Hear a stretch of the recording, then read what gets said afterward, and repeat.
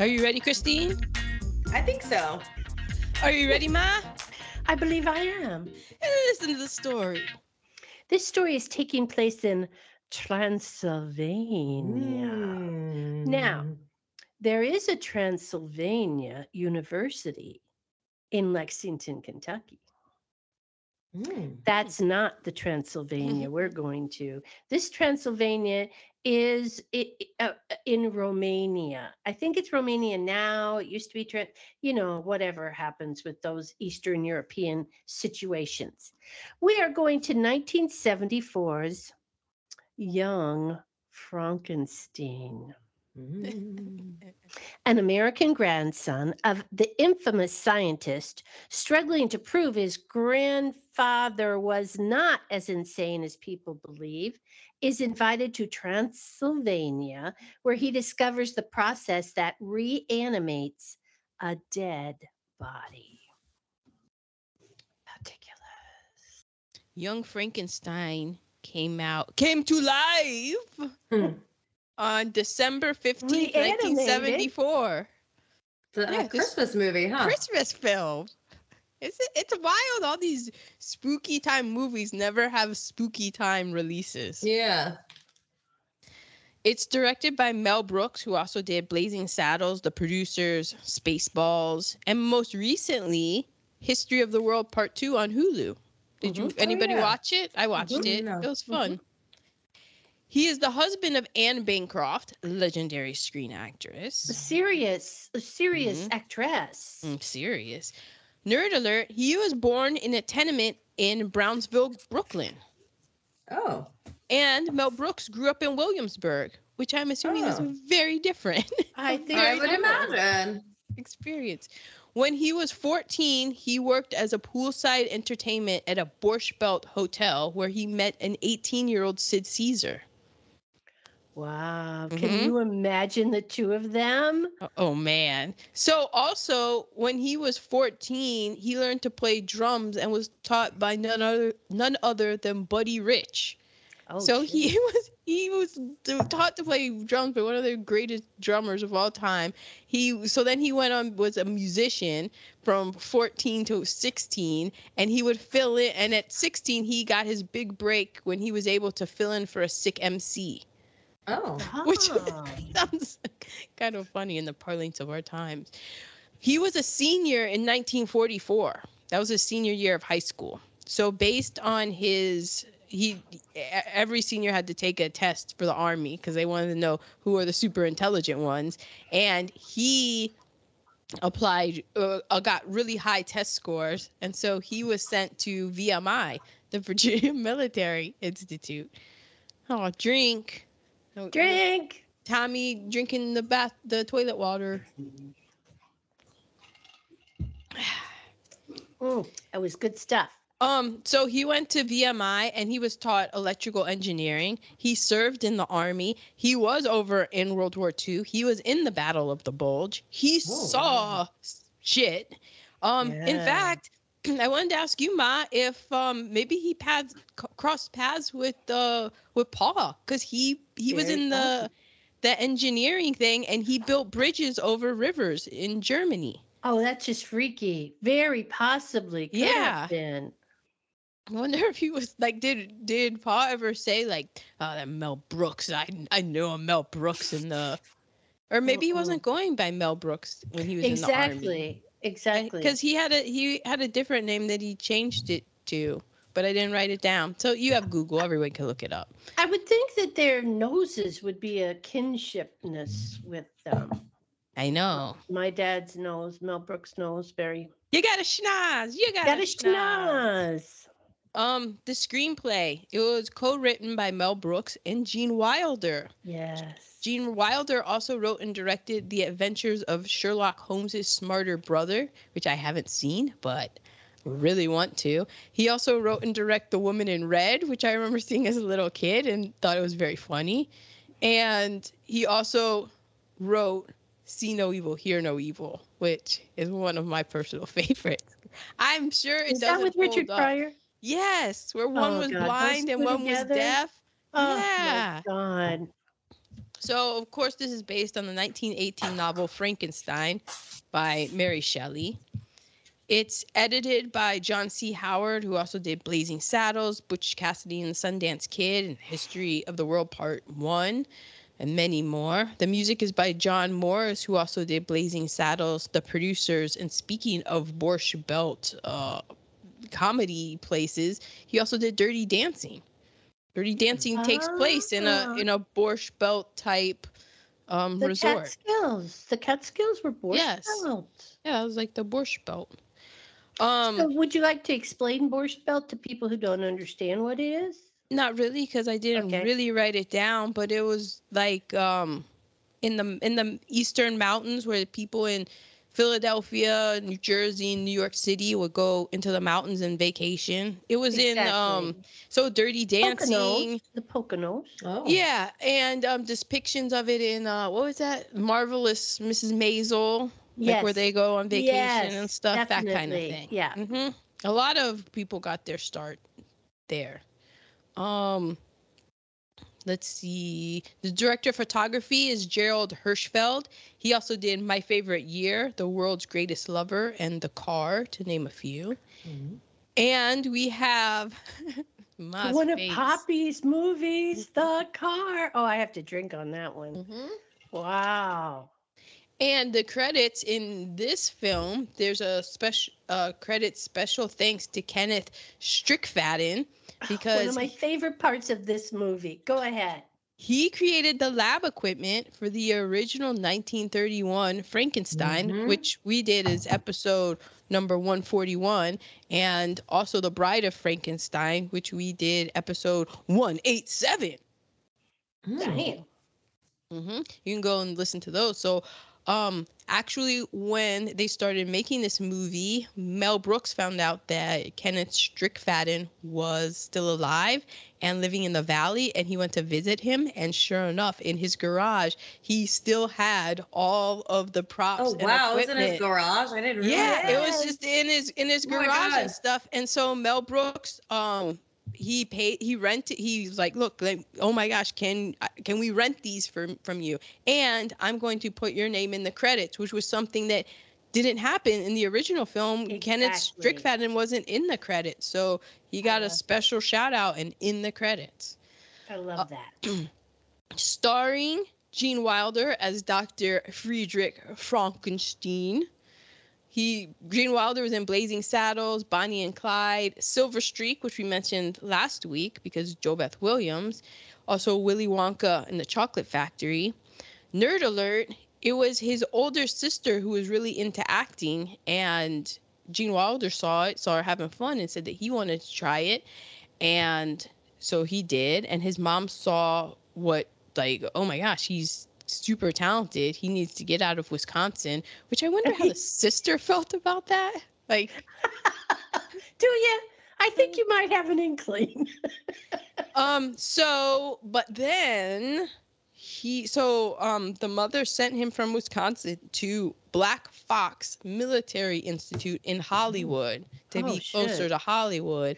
And there, he was bullied and, according to Wikipedia, sexually assaulted because he was the only Jewish boy in school. No. Anti-Semitism. Oh, wow. Will not go away. So he ended up going back to Wisconsin, but he still continued to act.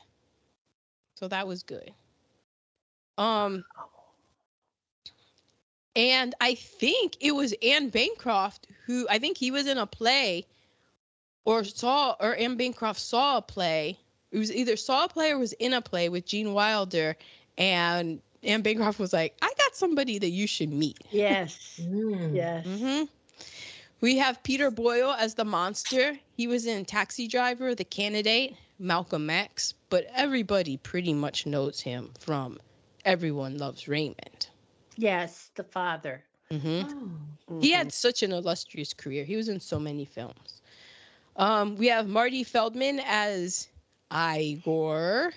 He was also in Silent Movie, The Adventures of Sherlock Holmes' Smarter Brother, and Yellowbeard.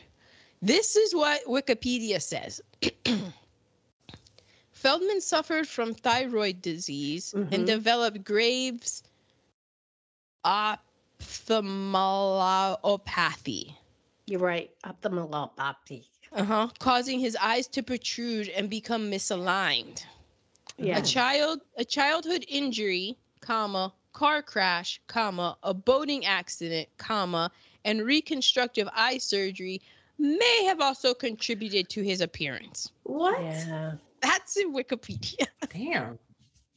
So it just sounded like the guy came by it honestly. Yeah, I've just recently been seeing commercials for that thyroid disease that causes bulging eyes. And when I watched it, I went, he's got to have that disease. Or it was the boating accident, the car crash, crash, the childhood injury, and the reconstructive surgery. On top of it, this is all of these things could be true. Exactly. Kind of thing. I'm surprised after all that the man had eyes, honestly. Just wow. We have Cloris Leachman as Frau Blücher. She was in the Last Picture Show, Butch Cassidy and the Sundance Kid. She was in the Mary Tyler Moore Show. Here's one. Ma, did you know that she was uncredited, but she was the grandma in Bad Santa? Yes. Can I make you a sandwich? You need a sandwich? That's right. Yeah. And she was briefly Timmy's mom in Lassie. Oh my gosh. Until she was replaced by June Lockhart because of contract disputes. Wow. That Yeah. would have been a totally different mom for Lassie. Well, no, that's the thing. Like, Cloris Leachman was such a great actress. Remember, she was in the Last Picture Show, and none of us were, until we, like, finished it, we're like, wait, that's Cloris Leachman? She was awesome.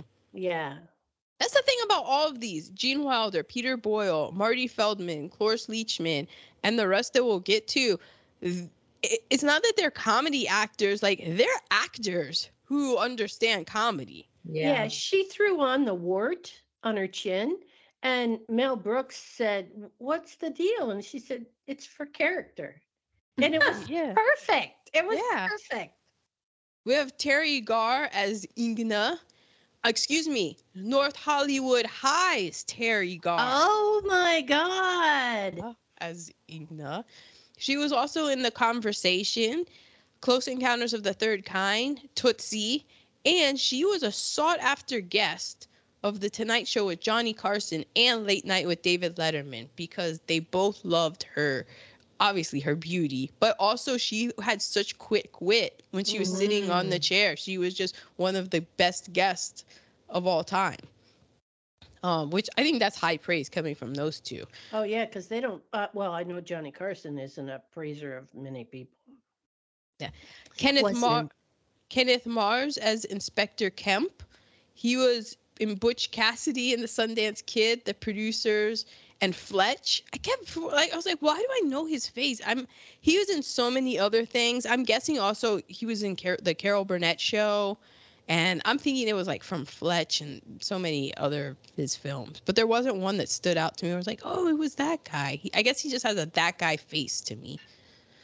We have Madeline Kahn as Elizabeth. She was in Blazing Saddles, Paper Moon, and Clue, to name a few. And finally, as Clue. Harold. Yeah. Came up again. Yeah. Yeah, see? I don't think we've done Clue, have we? I don't think we have. Gene Hackman as Harold the Blind Man. He was in I the didn't French. know till he spoke. He was in the French Connection, The Poseidon Adventure, Bonnie and Clyde, and also another film that came out in 1974, The Conversation. So he had finished The Conversation, and he was We did that, right? Yeah. Oh, that was the one with all the noise. Yeah, yes. And Teri Garr was in that as well. Okay. Yes. Remember, it was the San Francisco, and he was in San Francisco. Yeah, he recorded the conversation of the man. Oh, yes. And they were having an affair. And you and I didn't get it or something. Yeah. Yeah, of course. Seems about right. It was too artsy for us. And those are the particulars. Well, let me set the table. This is a black and white movie. We see a castle on the top of a mountain as Eastern European music, aren't you proud of me? Plays over the credits. It is raining and we see a clock strike 12. There is a coffin with the name Baron von Frankenstein on it. Someone opens the casket and there is a skeleton clutching an ornate box. The box is taken. The movie cuts to Dr. Frankenstein teaching a class about the central nervous system. After class, an old Milan man brings An old Milan Frankenstein man. the ornate box that contains his grandfather's will. What could go wrong? Why was he buried with the will? It didn't make And any why were they sense. bringing it up now? And has that coffin been sitting there all this time? Well, was it because one thing I read, it was so that was his grandfather. I guess his grandfather died before his great grandfather, and it was upon the great grandfather dying that they went to him.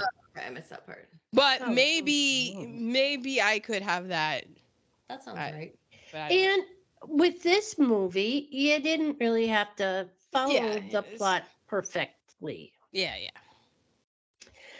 No people of color. Oh no! In the medical scene. In the medical. No, there's 3. I counted a black woman, a black man, and an Asian man. Mm-hmm. Well, I guess I just don't see I was fully prepared for, because that's the first thing I noticed. I was fully prepared for it to be all white men in that class. And then I saw a white woman and I was like, oh, a woman. And then I saw the black man. I saw the black man. That he was teaching? Yeah. Huh. Because I was in more of the 70s time frame. Yes? No, I thought the movie still took place in the 30s and that the original Frankenstein took place prior to the 30s. Right? Like Frankenstein wasn't. Okay, it was because when they were in Transylvania, everything was like it would have been in the 30s, but I didn't know if that was just a carryover or whatever. So, well, Frankenstein is set in the late 1700s. Yeah. Okay. Late 1700s. So I knew that it wasn't supposed to be, but I don't know. And based on the medical knowledge, it seemed like they weren't in the 70s. It's set in 1934. Okay. But that's why I was like, great grandfather was still alive 300 years later. 200. Oh, I don't know. Okay. I don't know. Yeah. Okay. That just went over my head, and I still enjoyed it doesn't matter. That's the beauty. Exactly. They don't. Doesn't matter. Because I mean, they had a black woman and a black man and an Asian man in the medical school lecture. So in 1934. Yeah, just if only. So that's what I have for POC count. Okay. So we are to cast. Yes. I was going to dig into the medical field, but I mean, it speaks for itself, but I didn't look into it. But the fact that there was only, even so, there's one black man, one black woman. Right. One Asian man, The song Putting on the Ritz. Okay. It was written by Irving Berlin. He was a very prominent writer, Jewish fellow. I believe he wrote White Christmas. And it was in America the Beautiful, like one of the patriotic America songs he wrote. What's his name? One of Irving Berlin. He wrote a lot of songs, but this was the first song to be sung by an interracial ensemble. It says it's based on the expression, quote, to put on the Ritz, which was slang for to dress very fashionably. That saying inspired the name of the Ritz Hotel in London. In 1982, there's a synth pop cover version by Dutch singer Taco. That video played very heavily on MTV. In the original video for that, it had it had characters in blackface, and it was ended up being banned by many networks. Not in 1982 though, but then there was an alternative version where but not all of the blackface is removed. Which brings us to the original lyrics, because this song was made back in 1929, and that was before like Gary Cooper. If you listen to the 1982 one, it references Gary Cooper and stuff.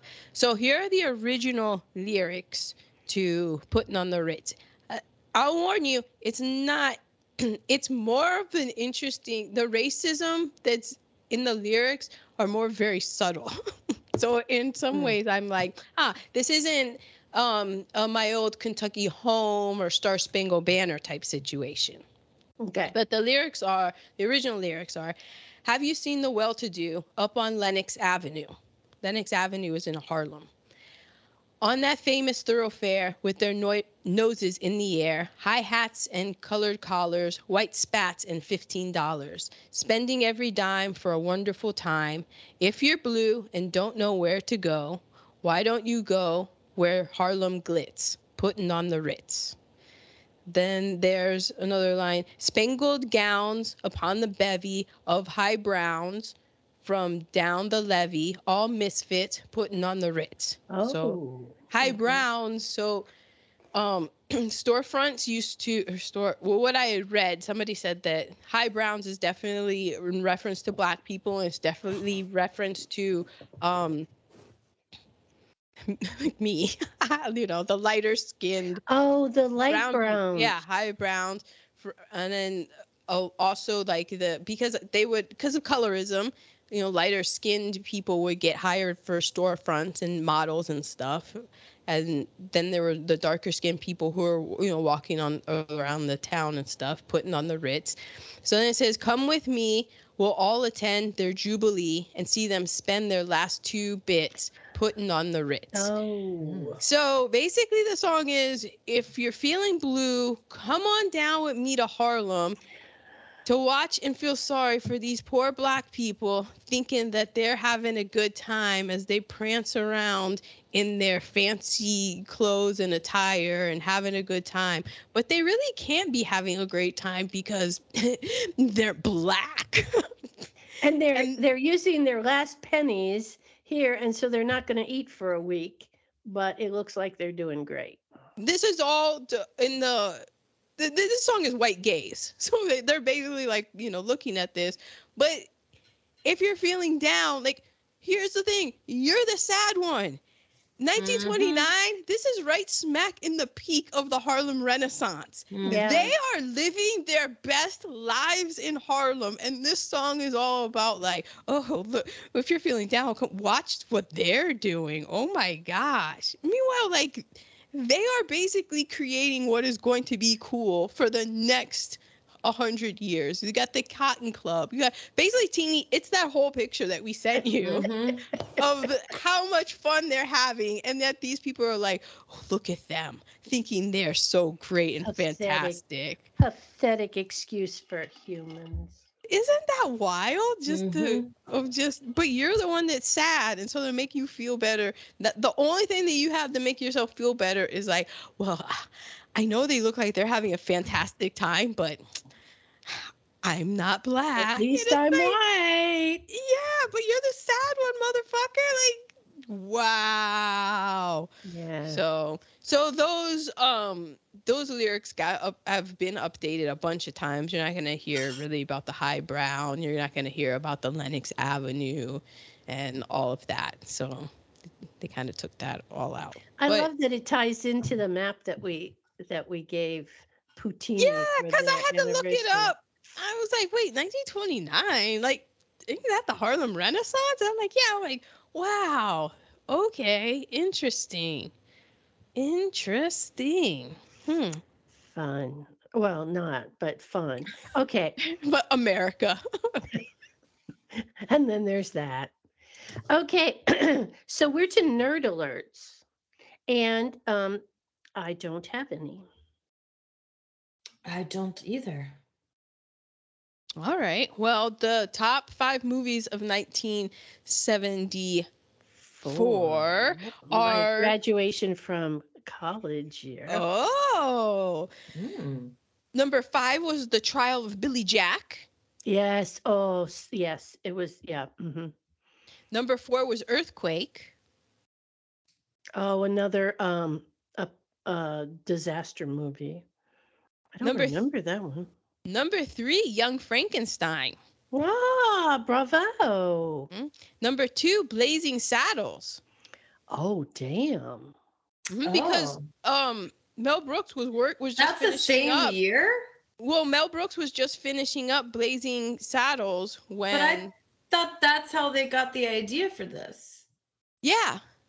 How'd they do it so fast? Because different. It takes different time, like movies, different, a lot of ins and outs and what have you. Post-production. This came out in December, so Blazing Saddles could have come out in earlier in the year. Yeah. But still, in December, that's how much money that it made, that it still went up to number 3. Nice. You know. Nice. So the number 1 film of 1974 was The Towering Inferno. With our own. And the Oscar nominees for the Best Picture of the Year. Okay, these are going to be totally different. The Towering Inferno. Yeah, well. Lenny. It was about Lenny Bruce. The Conversation. Oh. Chinatown. Ah. And the winner, The Godfather Part 2. Oh, of course. Yeah. So 1974, very good year for films. The 70s. I'm telling you. What do I always say about the 70s? Man. Well, it was a decade. Whew. Okay, so settle in for what was happening in the world in 1974. Oh, can't wait. But it's all good things. Yeah, it was all rainbows and sunshines and buttercups. Okay, apologies for butchering this name. The Kiryat Shimona massacre occurred. That was when 3 members of the Popular Front for the Liberation of Palestine General Command, which the General Command left the Popular Front for the Liberation of Palestine because the General Command thought that the PFLP wasn't militant enough.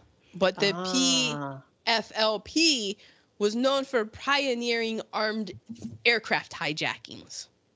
Yeah. Wow. This was the time of the planes being hijacked.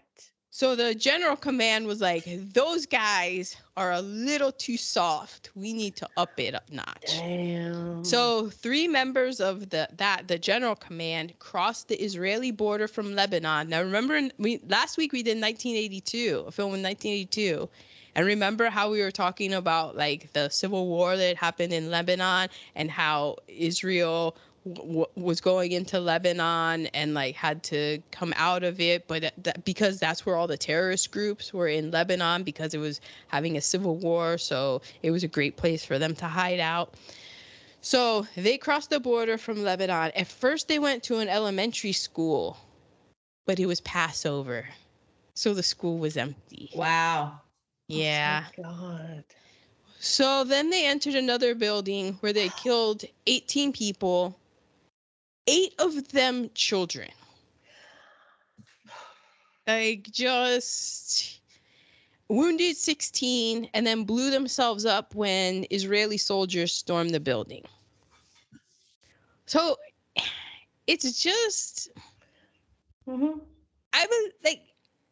believe that the people of Palestine have the right to exist and freedom just as much as the people of Israel have the right to exist in their freedom. I don't believe that you can just go around killing innocent people and innocent children especially and just running amok like that. I listened to the 3-part Dollop series on John Brown, and John Brown was considered a terrorist, but John Brown was also one of the greatest Americans really in our nation's history, because he was like slavery was an abomination, and he didn't care. He was like, I will pick up and bash in the skull of anybody who disagrees with that notion. Right. But he didn't go around beating in the skulls of He didn't go to an elementary children. school to make his Yeah. point. He beat the people who were like, no, we want to have slaves. Like, Oppressing him. that's who he went after and did raids against. He wasn't. But the people who were like pro-slavery and stuff, they didn't have that kind of ethos. They would just slaughter innocent people. So when you're defending your right to exist, and you're defending yourself, which, I mean, like, where Israel is, there are people who believe that it shouldn't exist and want to wipe it off the face of the planet. But when you have every right to defend yourself, and but you have to be careful not to become the same monster that you're fighting against. Mm-hmm. Like, the answer isn't going to be found in massive seizures of land and property, unlawful killings, forcible transfer, drastic movement restrictions, and the denial of nationality and citizenship. Like, that's all stuff that if that gets done to you, you would be like, no, I'm going to fight what I have to do. So why do you think that that's the answer? Like the government and stuff. So that's just wild. In 1974, you had the Troubles in Dublin and Monaghan bombings. Yeah, the bombings. You remember the Troubles in Ireland? It was between... No, I don't remember. The Irish Republican Army. Only one of us was alive then. Oh, excuse me. Wow. Well, that would be me. Oh, only one of... Oh, okay, yes. I thought that you were... My dyslexia... No, I was like, why are you listening? Oh my God. You're making my head bump hurt. Oh, man. Okay, well... I don't know about the Troubles. I didn't go into... Oh, okay. So, basically, the Troubles... There's more to it than this. There's a lot the more Troubles nuance. Is huge. But basically, if you look at Ireland is an island, but there's a part of Ireland that's called Northern Ireland, and so Northern Ireland actually is part of the UK and Britain, and weird. It's all it's very ethno-nationalism, a lot of ins, outs, and what have yous, but basically it gets boiled down to Catholics versus Protestants. So Maine, Ireland being Catholic. Catholics versus Protestants. Yeah, and Northern Ireland being Protestant. So two different flags on St. Patrick's Day. Wow. Yeah. It all depends on, you got to make your decision on how long you want to be sitting in church on a Sunday. Oh, we got news for you. Oh, yeah. Yeah, a lot. I'm just saying, a black church service. Catholics have nothing on a Baptist church service. Although, to be fair, the black service, the music, at least it's going to be entertaining. It's definitely, at least you get to move around. I don't know, Catholics, you do get your exercise in. I hope you don't have bad knees. Well, exactly. With the kneeling and stuff. Yeah. But the black church is, you're going to get fed afterwards, and it's going to be delicious. It's going to be amazing food. The music is going to be fantastic. There's going to be drums. There's going to be live drums. There's going to, it's going to be fun. You're going to understand the lyrics. It's not going to be in Latin. And you're not going to have to stare at Jesus on the cross painfully being crucified. It's absolving you of all the guilt. A lot of you take out a lot of the guilt when you go into the Protestant part of it. It's just, you good, we good, it's good.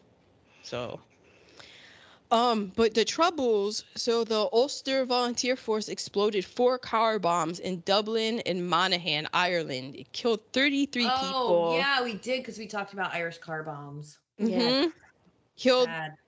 It wounded 300 people. This is notable for the Troubles because this made it the highest casualty event during all of the Troubles. Oh, okay. Yeah, let's lit the mood a bit. West Germany wins the World Cup in soccer. There we go. let's continue to lift the mood a bit. Nixon resigns. Oh, that was Ah. that was perfection. This Yeah. is interesting because this man is very interesting for people to go and look up in the Googles. But Haile Selassie of Ethiopia is deposed and the Ethiopian Civil War starts. Remember we did about the Indo-Ethiopian wars, about like how Italy was over in Ethiopia and stuff. And so Haile Selassie, he kind of came about in that, but he is also a key figure in the Rastafari religious movement in Jamaica. Like, he's considered a deity, and it's very interesting to go through and read his Wikipedia because the man lived so many different lives. He was deposed, like his deposed here, he was an old man. He had already been deposed and in exile and come back. It's crazy history. Yeah, that name, I remember that name a lot. And you'll hear it a lot in hip hop and stuff, Haile Selassie, and just gets referenced. And you're like, wait, he was like a key religious in Rastafari, Jamaica? How? So it's crazy. And then finally, I had not heard of this war. The Kootenai War is declared in 1974. Has anybody heard of this? Never heard of it. Well, Amy Trice was a chairwoman of the Kootenai Tribal Council, and she declared war on the United States of America. Okay, so she was okay, none of the terms are correct. She was a native, she was a first American. She was the people who were here when Columbus said he discovered it. So, okay, so this was a first American who declared war.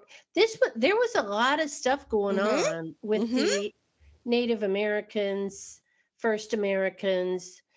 So in the 1930s, the Kootenai Indians lived in teepees near Bonner Ferry, Idaho.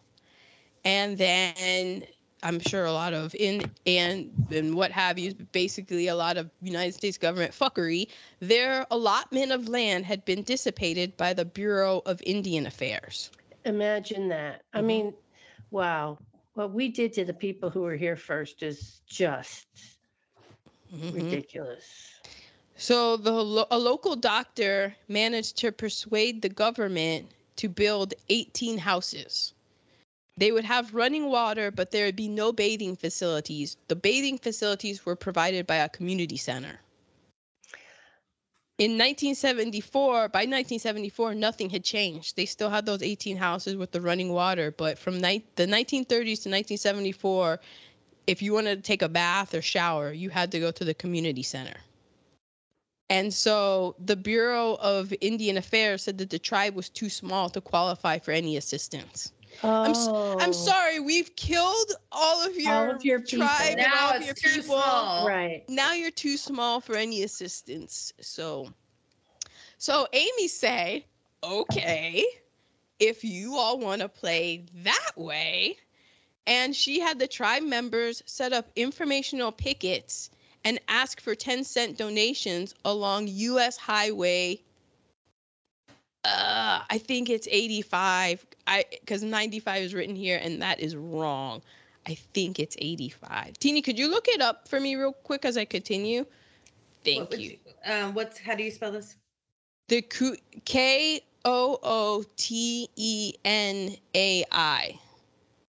Kootenai. If they were a tribe who had teepees, then they were the Plains Indians, and they followed the buffalo.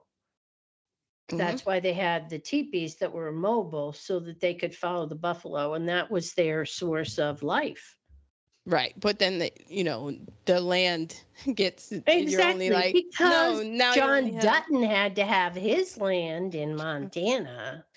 So they just set up these informational pickets and they asked for donations. And so they basically closed down the U.S. highway. So if you're on the West Coast, imagine that they did that in the 5 freeway, just north and southbound lanes, just saying like, okay, but here's some information about like what's going on. Could you please give a 10-cent donation?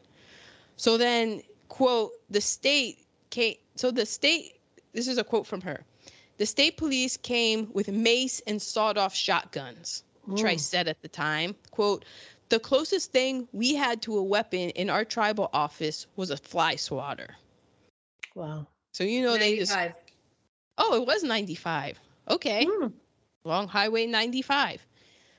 So they just came out, you know, as they do, with the mace and the sawed-off shotgun. So Amy said, all right, if that's how y'all want to play, I'm going to call the American Indian movement for some help. Now, that kind of changed things because the American Indian movement, the previous year, they had gotten into an armed standoff at Wounded Knee in South Dakota. And that's where they took over like the building and stuff. And basically, because of that, it was reported from the news. U.S. senators went. And so that resulted in the general public support because for the first time, people were finally starting to learn about the United States' long-standing history of fucking over the native population in every single imaginable way possible from the jump. Yeah, that's when I was. Isn't that when Marlon Brando had the Native American woman pick up his I think Oscar for him? It would, because maybe. What year? We're talking 74. 74. It might have been 7 because this was. Might have been 73. Too, yeah. It might have been 72 or 73. But because before then 73. It was. Yeah. So, but this is all kind of coming together where for the first time, you know, Americans are kind of like, but wait, I thought that like the Indians, like, that's why we have Thanksgiving, because they were like nice. They were. And then like, you know, then there was like land and we just got here. Really? Yeah. And then fucked them again, and then fucked them again, and then fucked them again, and fucked them again. Yeah, people were just like, no, we just came to Kansas and Minnesota and all these places because there was just land here. People weren't here. It's like, yeah, people weren't here because the government rounded up everyone and sent them on a Trail of Tears. You know, it's wild. Yep. So within a few weeks, the tribe was able to get concessions and land grant from the federal government. So they were like, no. What you guys just want? What do you want to be able to shower? Yeah. All right. Yeah. Don't call them in. It's fine. We'll take care of it. Just here. Would you like a casino? We didn't know that you wanted to shower. We thought that was your way. So it's just very wild that when you think about it. Like, oh yes, there were people here all over. And what happened? I recommend the documentary Exterminate All Brutes. It pretty much lists out all of the treaties that the people here signed with America, and that America just like burn. Yeah. It's wild. There were so many treaties. Oh, so many. But that's the thing of when people have want just the decency of freedom, and it's the whole like, oh well, just okay, hey, we're gonna do like, what do you want us to do? We're gonna be cool, and nothing happens. That's when you get radicalized people. Like happy, content people don't get radicalized. Right. Okay, we are to reheatables, negatives. I never understood Gene Wilder's hair part. I mean, it's like a what is it called? A comb over? But it looked like he had hair all over his head. So why did he part it there? I actually have that in my good reheatables because I feel like his wild side part and his mustache feels very on Gen Z to me. I feel like I could walk around Silver Lake or Brooklyn and see men in their mid-20s right now rocking that style. Am I lying, Teeny? For Gene Wilder? Yeah, his wild hair part. It's that wild It hair was part, way, and then it it goes was way here. over. It was like down here. I've seen it, and then he has the mustache. I'm like, I have seen that. Yeah, I could totally see that. You're right. See? Walk around Brooklyn for a minute. Remember that Exactly. when you played basketball, Aaron, and the Robinson coach had that, but that was because he was hiding a bald spot. Yeah, that was the Donald comb Trump. over. Yeah. Okay. This was just, it's fun. Also, it's funny. It is fun, and that man was phenomenally funny. His washing his hands. Now, was that in the original one? How he just put his hands in water, like that was actually washing them? Well, Was that's that what in- they did. Yeah. That was their version of washing things. Yeah. Okay. And the little girl lived. I know. So that was nice. The little girl lived in this version. So that was a negative for you? Yeah. Oh no, that was Damn! Yes, it was. God damn it! Why Wow. did that little girl have to? No, I went into my positives there. I just had my two negatives: his hair part and washing hands. You know, I didn't really write down. There weren't a lot of negatives for me. I didn't really write down things, but I did write down the no railing on a stairs. That's not good. Danger. Oh. It is. Yeah, I noticed it. I did notice it. There's been a couple of things like lately because of Ma's incident, I have been paying more attention to stairs, and this I remember because these stairs are in the castle, so there isn't like the railing like you say, and there was something else that I was watching and it had the similar kind of thing like there's no railing. Yeah, and then I was I watching something about Machu Picchu. And I was like, because it's on the top of a mountain, and I was just like, how many people just tripped and just, whoa, just fell off the side. When I went to my, I had to go back to the eye doctor for my, when they, whatever. So, Ma fell down the stairs going to the eye doctor, and when we say stairs, we thought it was just a few, but it was like 15 stairs. It was like the Exorcist steps. It was like the Exorcist steps inside. It was 16 steps. Crazy total. that she's just here.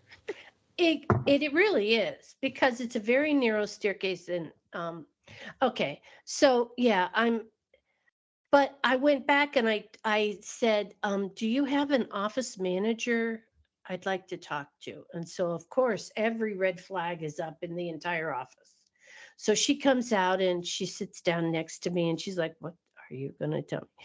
I just want you to know, when I was here on October 7th, I fell down those stairs.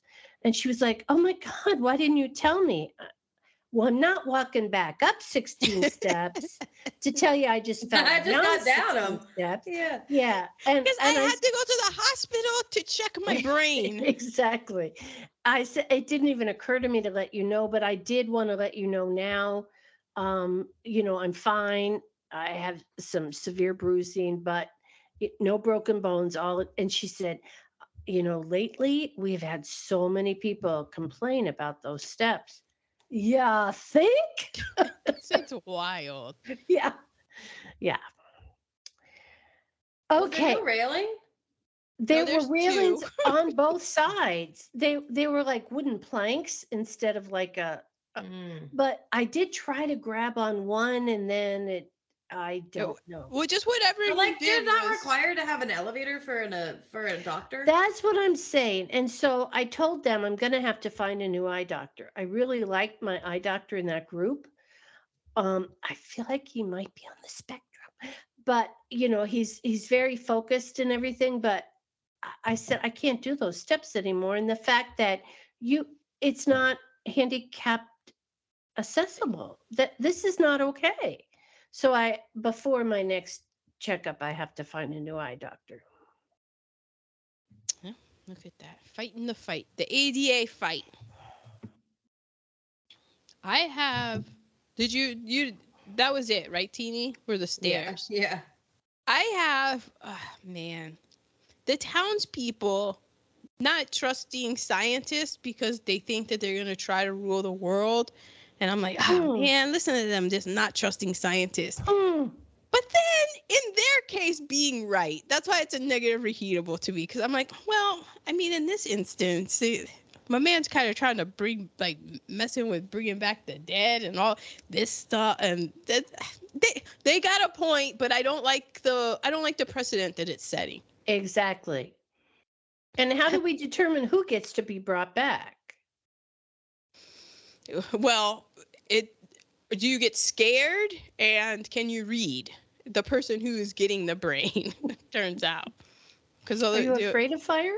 Is Abby normal? I just got Abby normal, not the scientist you told me to get. It's just Abby normal. And my final, well, it's not my final one because one of mine is in my LVPs, but this one is This is a negative, but it's really a positive. All those fancy people who came dressed to the Ritz, as it were, to watch them do Putting on the Ritz. Yes. We're sitting there, and as they're sitting there, they came with their pockets full of produce. Just and all the nice. Who brings kale to a show? It's a Mel Brooks film and stuff, but it just made me laugh because I was like, "Where's all this lettuce coming from?" That's what I wanted to know as well. Mm-hmm. Okay, positive reheatables. The little girl lived. That is a positive. She looked a lot like the little girl from the Ridge. Mm-hmm. And I like the whole setup of that. Because you're like, well. When I first saw this movie, I hadn't seen Frankenstein, so this scene didn't really hit for me. But then after seeing Frankenstein and then seeing this, as soon as he's with the little girl, it's like, oh no, she's gonna get thrown in. But this is a Mel Brooks film, so what's gonna happen? And I like how it went back and forth with the parents of like, where is she? Where is she? Oh, and then the whole like slingshot into the bedroom and she's asleep. It's like, nice. I liked, I love the walk this way. Whenever I go into a restaurant and the hostess or host says, walk this way, I think of this movie where you mimic the way that I do every time. Well, and Aerosmith made their song because yes. Mm-hmm. Yes. Steven Tyler thought it was so funny. So then Run DMC did their famous cover of it. So there are people who, I'm not one of them, but there are people who believe that this Young Frankenstein then, because of the Run DMC cover with Aerosmith, basically created hip hop. But I'm not one of them. Wow. Although the Run DMC cover was the first hip hop single to reach the top 5 on the charts. Wow. So that's why I made the joke that there are people like, oh my God, Young Frankenstein created hip hop. That's good. And they really, I feel like they really worked hard to stick to the original script, except when they threw their craziness in. Because the opening scene of the castle up on the hill and the rain and all that. Yeah. Also, I read that this film was like twice as long, and they were like, this is a disaster. They said for every joke that worked, 3 jokes didn't work. So they just basically did an all night, just cut up, and they cut out all the jokes that didn't work. And then they're like, oh, we've made a masterpiece. Yeah, but wouldn't you love to see the jokes that didn't work? I don't know. That could go either way, you know. It could. My turn? Mm-hmm. Well, the nods to the original. Mm-hmm. I mean, that's always fun. I wrote the whole thing. The castle. This sedative joke.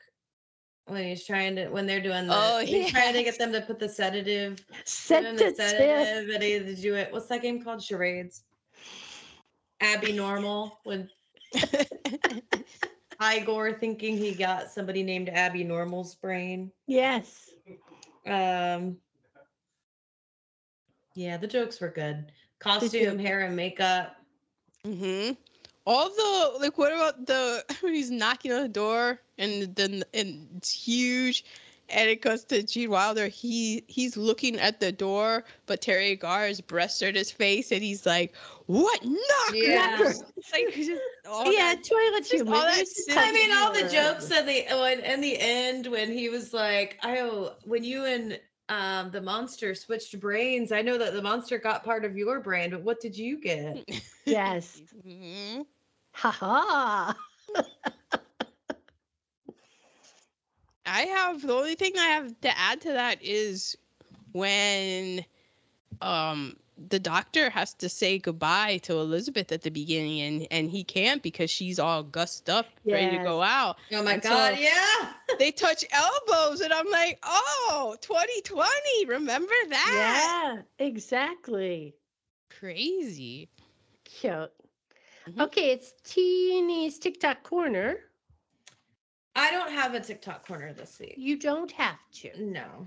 So we are to quotables, and you enjoy watching it, and you go, "Oh my God, I have to have some quotables." Yeah. So I have a few. My grandfather's work was doo-doo. The staircase can be treacherous. Mhm. Little boys are not supposed to play with fire. Adam Bush. And the audacity too. It was me who got blamed first. I don't remember any of that. I mean, if you would ask me, I would have immediately said, Aaron would never light anything on fire behind the big chair. Who has the history behind the big chair?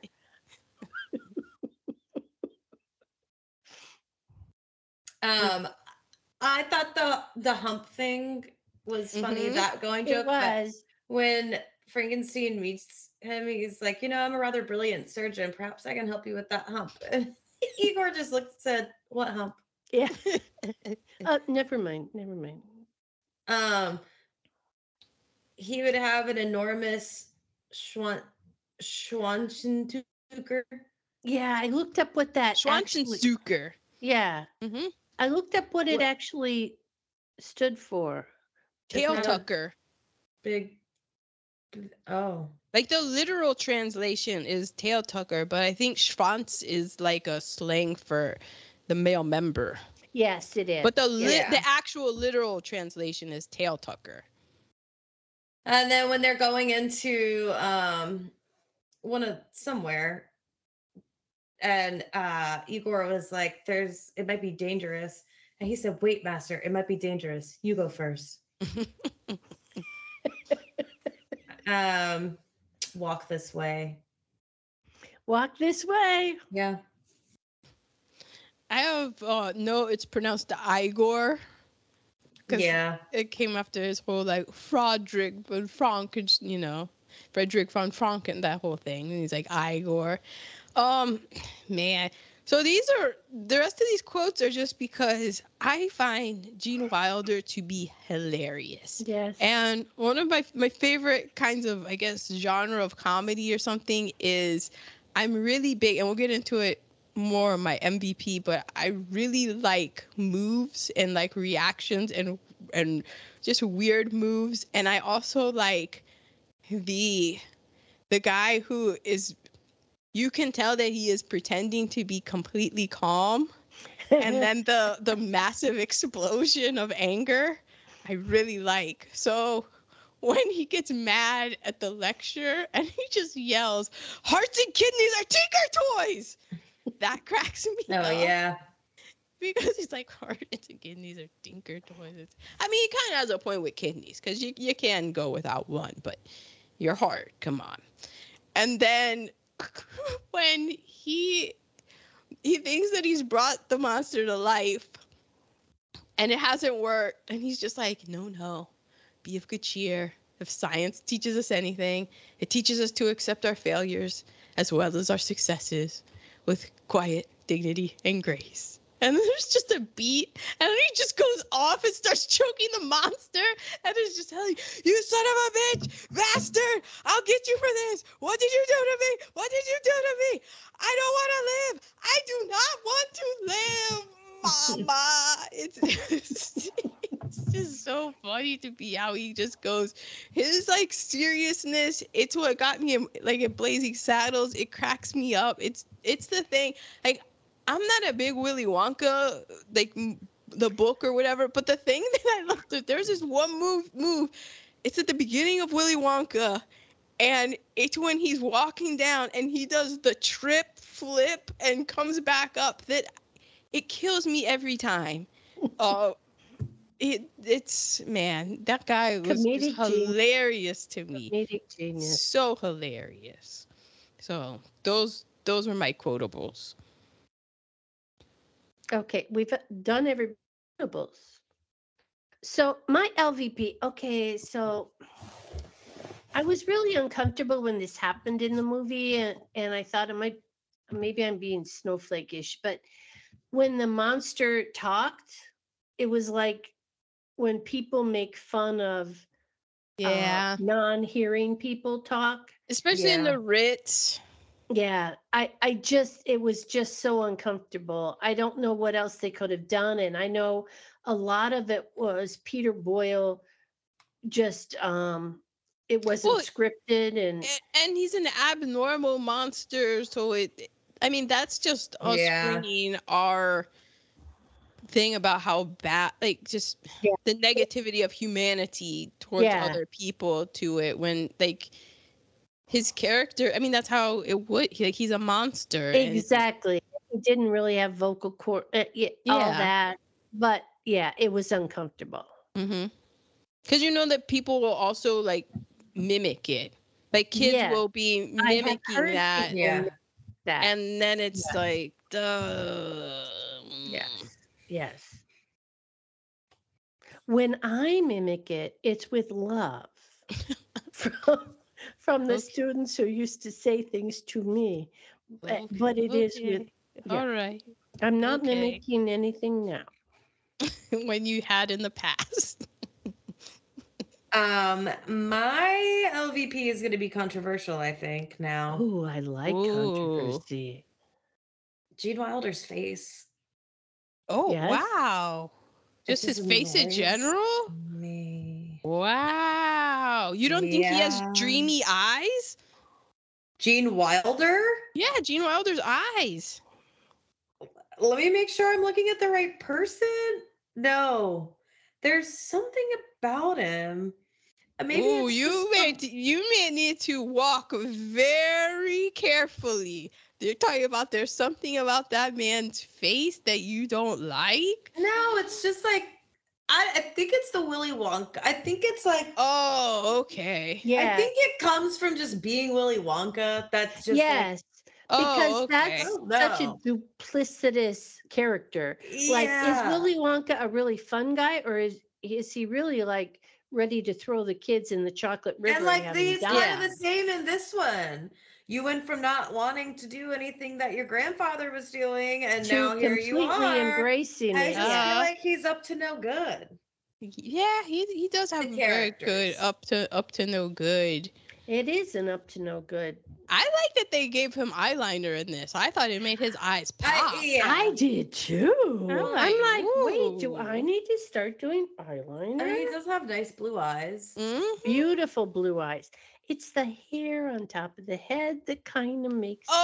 You would like textured hair. You would rather it be. Aaron. Hey, I'm just saying. Did you hear the news that has come out this week about the lawsuits against Revlon and L'Oreal for the hair straightening because Black women are suing because of the high amounts of like cancer? Oh, and they're saying totally believe that. Yeah. And I'm not saying let this man's wildly textured hair do what it wants. Exactly. And you know what? He made it work for him because it was all part of the package. Mm-hmm. No, but I'm just saying, like, but that's part of it in the 70s. people. I mean, Oh my God, the products in the 70s. Yeah. Yeah. He looks like, I think that's his natural hair. I'm looking at other Yeah. pictures Oh of him. yeah. But He I'm had looking at him crazy as, hair. like him as a normal person. It's just all the characters he plays. I'm always just like, Yes. oh, you just, I still they feel make like you he look. could have parted it at a higher place because it wasn't like he was but that's missing not hair up here. comedy. Yeah, Yeah. it's true. It's true. comedy. His hairline, that is wild comedy. It is It's comedy. hilarious. Yeah, and that and his And he's always wearing goofy outfits. Like when you look at him, when you look at him as a normal person dressed in his normal, like, here I am. He looks like he's just like a rich white man walking on the beach somewhere. because That's what he it's was, like probably. But yeah, aesthetically, I got nothing to offer you. I got comedy from head to toe. So if you like that, come on, we can have a good time. But if you're looking for Brad Pitt, you're not seeing it here. it's the same way I feel about Tom Cruise having a punchable face. Oh, that You know? is true. Okay, I get it. So you're just like, I think, you know what? It's just something about the characters that annoy me. Like, I like, Was they're Willy funny. Was Willy Wonka the first Gene Wilder film you saw? 1000% sure. So I think Okay. I just Yeah. see Yeah. Willy Wonka, and it just puts something in my brain. Yeah. Meanwhile, I think that probably Hear No Evil, See No Evil was probably my first Gene I've Wilder never even Yeah. heard film. of that before. This We're gonna podcast, do it, so- and it's probably gonna be all negative reheatables and all highly problematic. And Probably. I'm yeah. gonna be like, I still laughed. I'm sorry. I'm sorry. It's Some gonna be. things are funny. I mean, it's gonna be really bad though, Ma, because one of the characters is deaf, so that's gonna be horrible. And the other one's blind, and that's gonna be horrible. Like, it's gonna be highly problematic, and definitely a movie. Is that the they one would where they not- go to jail? Yeah. Do they? Well, Oh my God, it's Silver- hysterical. I just remember, like, and people, they'll be like, oh, Silver Streak is the best that those two did, like that Pryor and Wilder did together. But I think that's the classic. I was a little kid and saw this movie, and it's gonna have little kid gags that. Yeah, and then be like, you're gonna see adult gags that you didn't Yeah, get. that I'm like, oh my god. So my LVP scene is the assaulty scene between the monster and Elizabeth, because while it is comedic and stuff, it does have the undertone of implying that a woman could be saying no but be persuaded into consent by that was Corvus Schwanzenstucker. Schwanzenstucker. Yeah, and then the Schwanzenstucker was, it was larger than normal. I know, but I don't know. Everybody has different agreed, things. Sometimes agreed. it's too big. If a woman says no, it's no. Maybe she's sad about it later, but yeah. So respect that. it was just a little bit like, oh. Yeah, agreed. I don't really like the message that this is sending. I understand where the comedy is coming from, but I'm not a big fan of the. Yeah. And in 74, no means no, but it didn't. I mean, that. Can I add something else about Gene Wilder? Sure. Because apparently he was cracking up so much during all of the takes that sometimes it took 15 takes to get one scene. And while that's funny to watch on blooper reels, those people were like, I just want to go the fuck home tonight. Yeah, like, Cloris Leachman was scene. really frustrated with that. Yeah. Mm-hmm. Yeah. That's true. Sorry, continue it. MVP. But they were making a funny movie. Okay, my MVP.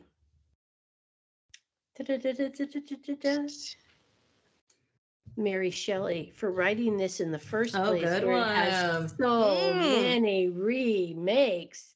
I mean, she wrote this story. How many remakes have there been, and will there continue to be? Bravo, Mary Shelley. Bravo. I saw it sitting on my bookshelf. Oh yeah, you have to read it and let us know.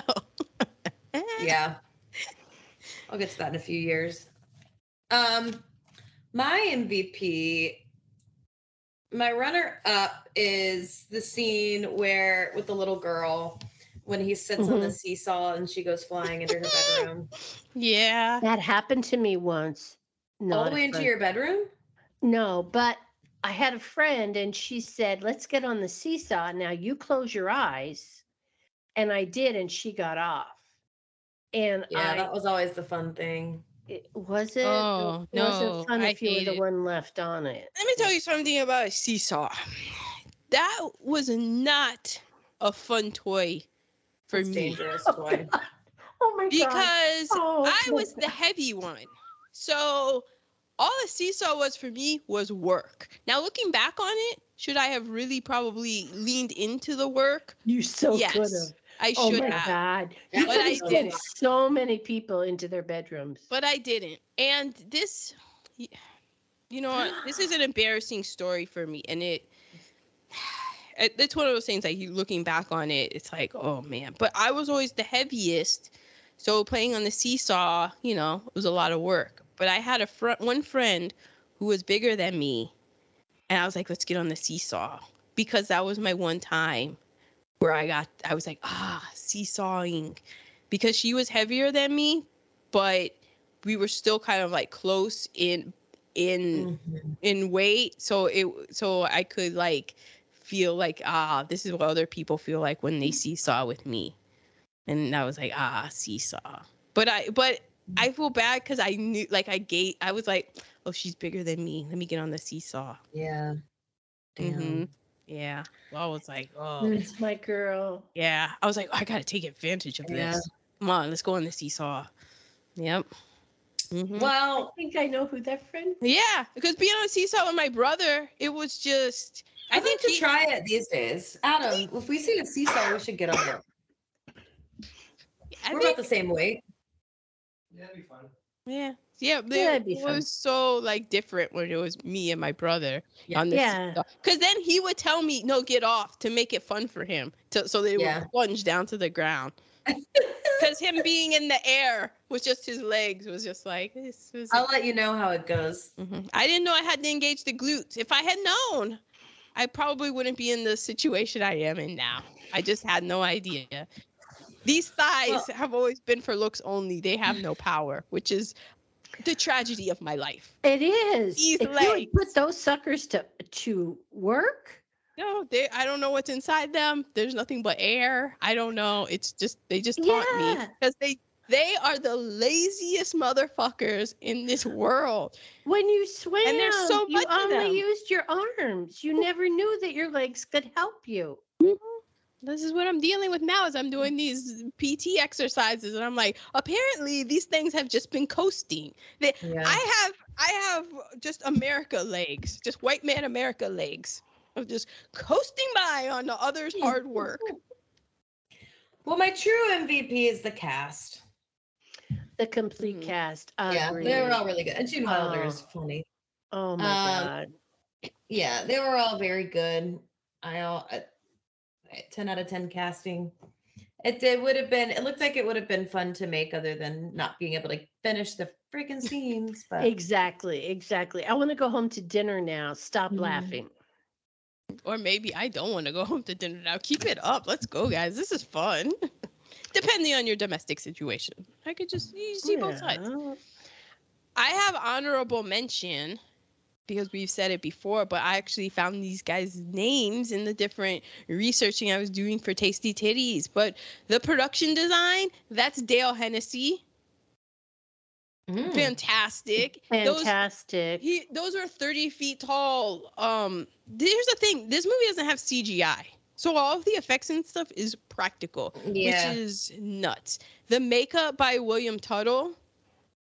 There's more that I have with this. The special effects team of Henry Millar, his dad, Mal Millar, and Jack Monroe. The costume designer, Dorothy Jenkins. And the cinematography by Gerald Hirschfeld. I found an article that we'll get to later on from the American Cinematographer magazine. It's online. And I got some great things about it. But he really talked about how each of these people they worked so hard to mimic the feel of the 1930s I mean, movie. they The did a really good original. job. It really does feel like it's part of the franchise. Yeah. Like, Yeah. and watching it in 2023, I forget that, like, oh wait, no, this was made in 1974, because it so easily fits into all of the old movies that we watch from the Mhm. 1930s and stuff, and just chef's kiss. But my real MVP, because I just love a good move. When young Frankenstein is in the medical lecture, and he gets mad, and he has the scalpel in his hand, and he gets so mad, he's like, I care about the living, and he stabs his thigh. He does the funny, I just kept rewinding it over and over again, watching it again, because he stabs his thigh, looks down, moves his hand away from it, then retouches it, and then crosses his legs, and then tries to like be all nonchalant as the pain is starting to really affect him. That reminded Hilarious. me of one time when we were working together on Monday mornings. I would have to do these like business walkthroughs, and we were in the middle of one, and all of a sudden Adam came up to me, the group of us, just holding his hand, and he just said, I need someone to take me to the emergency room. And he had drilled a hole in his hand, but was like the calmest, like I'm gonna need someone to drive me. And he had drilled a hole in his hand, and then he kept his cool. That was like me whenever, maybe it's Jeanette. Remember when I impaled my leg, and everyone was like freaking out, but man, Eric, R.I.P. And my other kids were freaking out, and I was just looking at it, and I was like, I think I was just like, go get my mom. Somebody go get my mom, please. Yeah. I remember, like, I didn't freak, like, that wasn't when I had the freak out. The freak out did I freak out? Yeah, I probably did. Or did I? I don't think you freaked out with that or your knee. I remember like definitely crying for my knee, because I had a scar, like, I don't know, something sliced my knee up, and they had to do stitches on my kneecap, and that was not a pleasant feeling. And I remember crying, but I don't remember screaming, but I remember that you were like, what toy do you want? Name the toy that you want. Like, that's the only time you've ever like said you can have anything that you want. And I wanted they were these lime green transformers that were construction things, and I thought that they would be turn into a Voltron. I think that like you could piece them all together, but I got them. And That's not when you got Voltron? I thought you got Voltron for that surgery. I don't remember when I got that wasn't the surgery, that was the knee. That was when I got my knee stitched up. You were like, what your toy father do you was want? gone for both situations, so. I got very tense when my father went away. I'm like, what is she going to get herself into now? Because I was not the adventurous one. These things are, my bike fell over. I went to pick up my bike. I fell on top of it. My leg got infected, almost lost it, had to have surgery. I knelt down in the ground. I was playing baseball with my dad. Well, he was there for that. I just knelt down, like took a knee. I Kaepernicked it, came up, and my knee was sliced open. Like, it was never these wild athletic feats on my part. No. It was always me being cautious and then getting jacked up. Like when I broke my foot, it was me sitting on a skateboard. Like, it was never I'm athletic and adventurous. No. I did not do a recasting because it's been recast so many times. I didn't either, but there was an actor who I kept thinking about. I was like, he could be kind of in a Gene Wilder thing if he wanted to. I like it when he dabbles into comedy and stuff, but he's known as being a serious actor. But I think recently a lot of us have seen his comedy stylings, and we've seen it before. But there was a lot in Gene Wilder that reminded me of Ryan Gosling. Oh, I could see that. Like, Yeah. especially like in the Barbie movie and stuff, Yeah. and his stylings, I was just like, wow, this. Yeah, It's I'm like, liking him better as comedic. Yeah. It's like Yeah. he's like like a more conventionally attractive Gene Yes. Wilder. Yes. Yes. And there's just the stuff that he does, like when he hosts Saturday Night Live, whenever he pops up and he does comedy and stuff, I'm just like, this guy is, he'll do he has moves, he does, like, he'll be weird, and I like it. Right. Well, there's that whole, wasn't that Ryan Gosling? The whole internet trend of Ryan Gosling hates cereal. Oh, I don't know. Probably. I'll have to figure out who it was. It was just oh yeah, because of the faces he makes that remind me of Gene Wilder, where it's just like somebody put together all of his faces he makes in all these movies, and it's just somebody trying to give him a spoonful of cereal in front of the TV. Oh, and that's he's always funny. like turning away. Mm-hmm. That would be Yeah. good. Yeah. It is good, and he's Oh, good. good. He's good with being calm and then doing the just exploding in anger Mhm. kind of thing. And I feel like he's really good at knowing when to use his conventional attractiveness and when Mhm. to like use it. He just knows how to use it, so then he can also use that for comedy purposes as well. Exactly, because if you look straight on with him, he can look gorgeous or he can look not gorgeous. Just normal. Well, yeah. But yeah. Yeah. So we're to Tasties. And my favorite one, Aaron already told you about Mel Brooks finding the guy who did the original electrical equipment for the 1930 movie and giving him a credit at the end of this movie. I love that. Yeah. Gene Hackman was originally uncredited and he volunteered to do this role for free because he just wanted to try his hand at comedy. Gene Hackman? Mhm. Yeah. The priest. Not Gene Wilder. Okay. Yeah, well, Right. you have to remember how, I mean, he was doing like the French Connection, he was doing the Conversation, so it was all these serious things and stuff about being paranoid and having to do that. He just wanted I just want to have some fun, man. Mhm. And he ad-libbed a line at the end. I forget what the line was. Oh, I was going to make you a Espresso. Yeah. And then Christine has already told us that 1974 Aerosmith did their song Walk This Way based on Igor telling Frankenstein, walk this way. And that whole thing was it's an old vaudeville joke, so it's been around a while. Really? Okay. Because That it makes plays sense. on the English way of being a direction and also like a mannerism.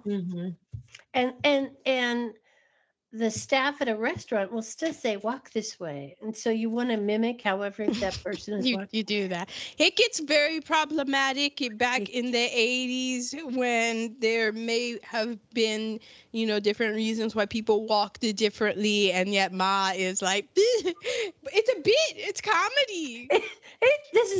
This is gold, people. You don't gold. understand, but in a few years you will. This is comedy gold.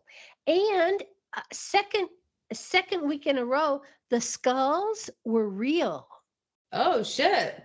The skulls, Oh. except for the very last one, which was Marty Feldman, they were real. What in the world makes real skulls? Hey. Well, they were real skulls, Authentic. but William Tuttle did do because he was the makeup, so he had to do the differing decay I'm amount. saying. Well, because If you can get it, might as well be authentic about it. Shit. I'm gonna have to make a whole skull to look like a skull when where are they getting these skulls though? I mean, do we really want to No. there are a lot of places where you want do the Big Lebowski. You want a skull? I can get you a skull. You want a skull? I can get you a skull. What do you need a skull? I can air deliver it. What do you mean? Still never seen it. The Big Lebowski. I've Did never we seen do The Big that before Teeny?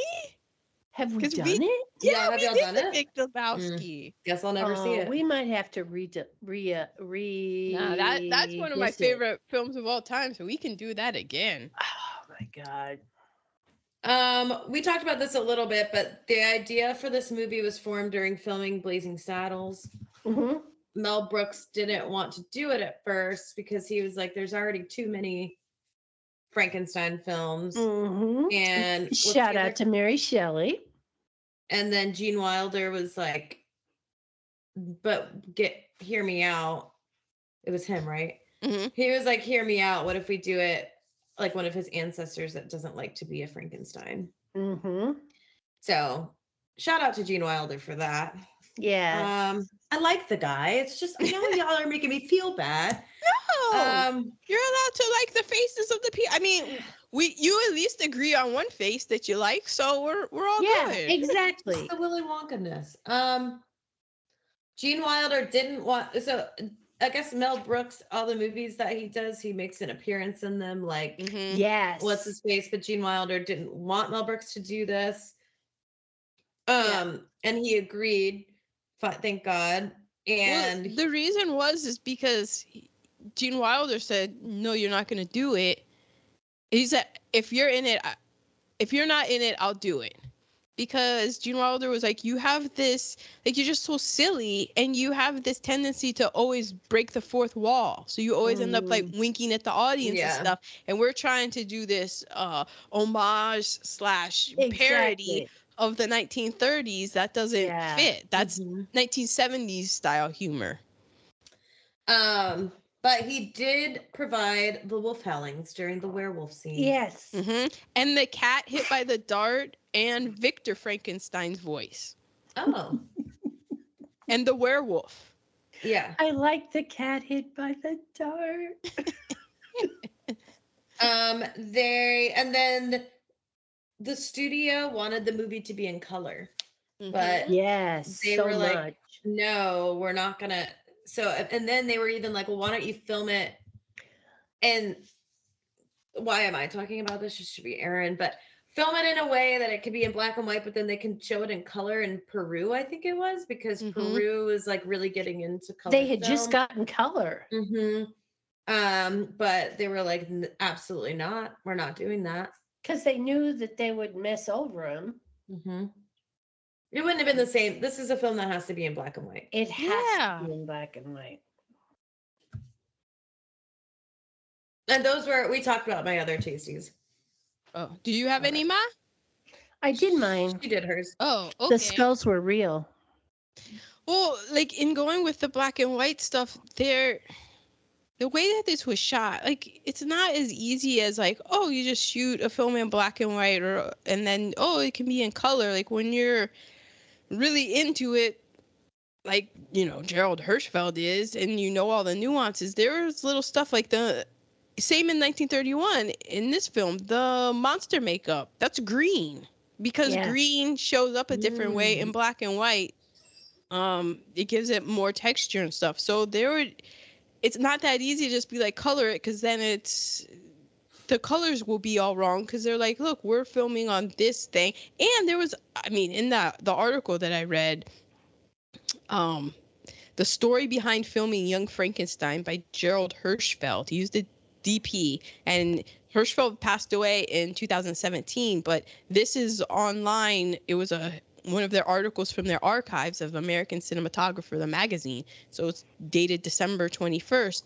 And he goes through and gets like super technical about the print and about what stop to use and he had such a good relationship with the lab of like, okay, when you process this, are you going to use one light or is it going to be a timing thing? Like the real nitty gritty of knowing all of that stuff and what stop to use and working with f-stop, right? What f-stop to use? Yeah, like the f-stops. And then there's also, that's an art that, because now everything's digital and stuff, but when you were actually dealing with a film, like there was film in the camera, you were taking that film to have it be developed. There was only that, like if the lab fucked up, they fucked up, like that was the film. What are you going to do?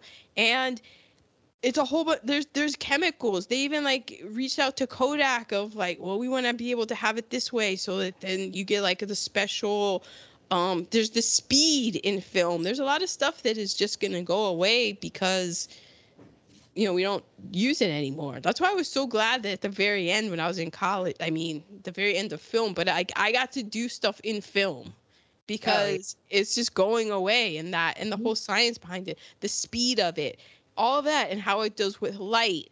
And there's it's so sciencey too, and very nerdy. And I a lot of myself glazed over when I was reading it, but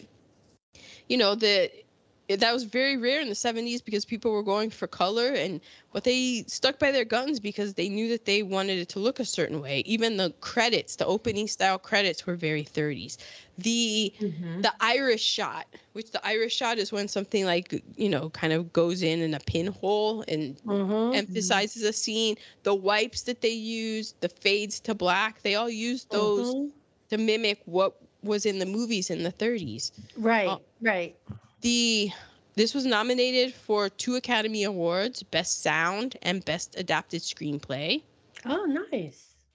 Mel Brooks considered this his finest directing work, but he didn't think it was his funniest film. And then I read that Gene Wilder thought that this was his best film that he made. Yeah.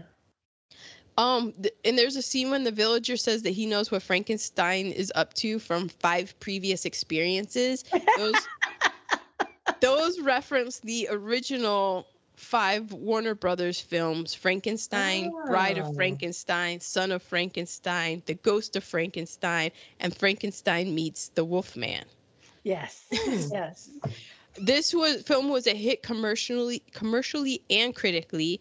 Roger Ebert gave it 4 stars. He said, quote, "the most disciplined and visually inventive film. It also happens to be very funny." Author Bruce G. Hellenbeck said, quote, "Young Frankenstein is a movie for film buffs, but written and directed and performed in such a way that average Joes and Josephines can enjoy it just as much for its outrageous and wacky humor." Which I thought really nailed it. Yeah. It is. It is. There's such a movie for film buffs, but also everybody else will enjoy it. There was a musical, Young Frankenstein, the musical, that ran on Broadway from November 2007 to January 2009. And now these are the facts that I got from that article, The Story Behind Filming Young Frankenstein by Gerald Hirschfeld. So it was an article that was written by the director of photography. It's very interesting. He said that this film had more photographic and special effects than any other film that he's worked on. Oh, wow. Damn. He said that the film lab had not processed a black and white film in over 6 years. So he was very nervous in pre-production about and so he ended up talking to them at great length about everything that they wanted to do. Here's a great story. So I forget, he was working on, there was another film and it fell through, and he had a buddy who always told him everything happens for a reason, you just let it go and then you'll soon find out. So something fell through with the film he was on. He didn't have anything else. So in LA, everybody's always looking for their next job. So he got a meeting with Mel Brooks, and Mel Brooks is the director, so he's basically interviewing for director of photographies. And Mel Brooks asked him about past mistakes that Gerald made on his previous films. The Diary of a Mad Housewife. He says the white tub in the bathroom was too bright. And didn't the gels in the bedroom windows shimmer a bit in the breeze? And so Gerald is bristling a bit and what, how dare this man? But then he realized what he was doing, because there wasn't a tub in the bathroom scene. Right. And the bedroom was an interior set, so there were no gels on the windows. So it was just Mel Brooks doing his thing. Yeah. Of being Mel Brooks. And so then he threw it back at Mel, and he was like, "One more derogatory remark about my work and I'll leave."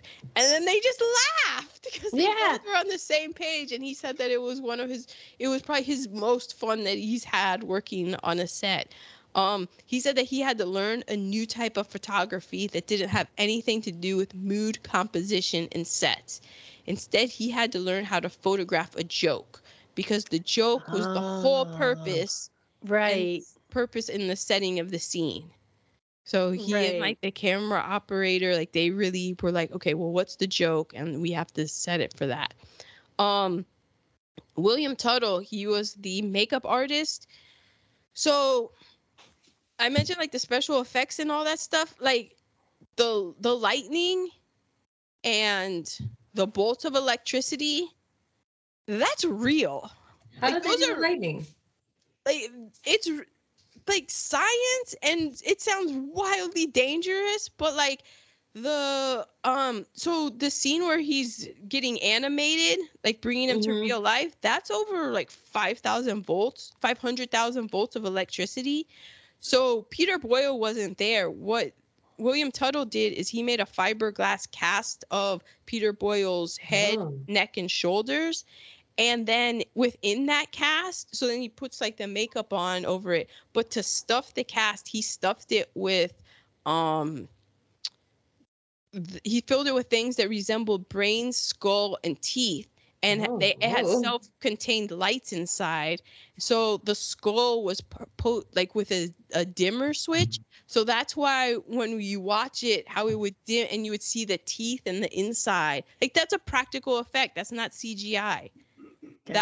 They made that mold and in the inside stuffed it with all that stuff and then had lights that shone and would illuminate it from the inside.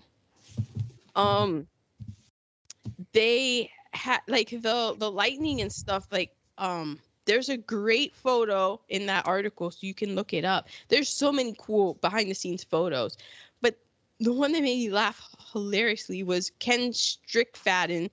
He was on the set.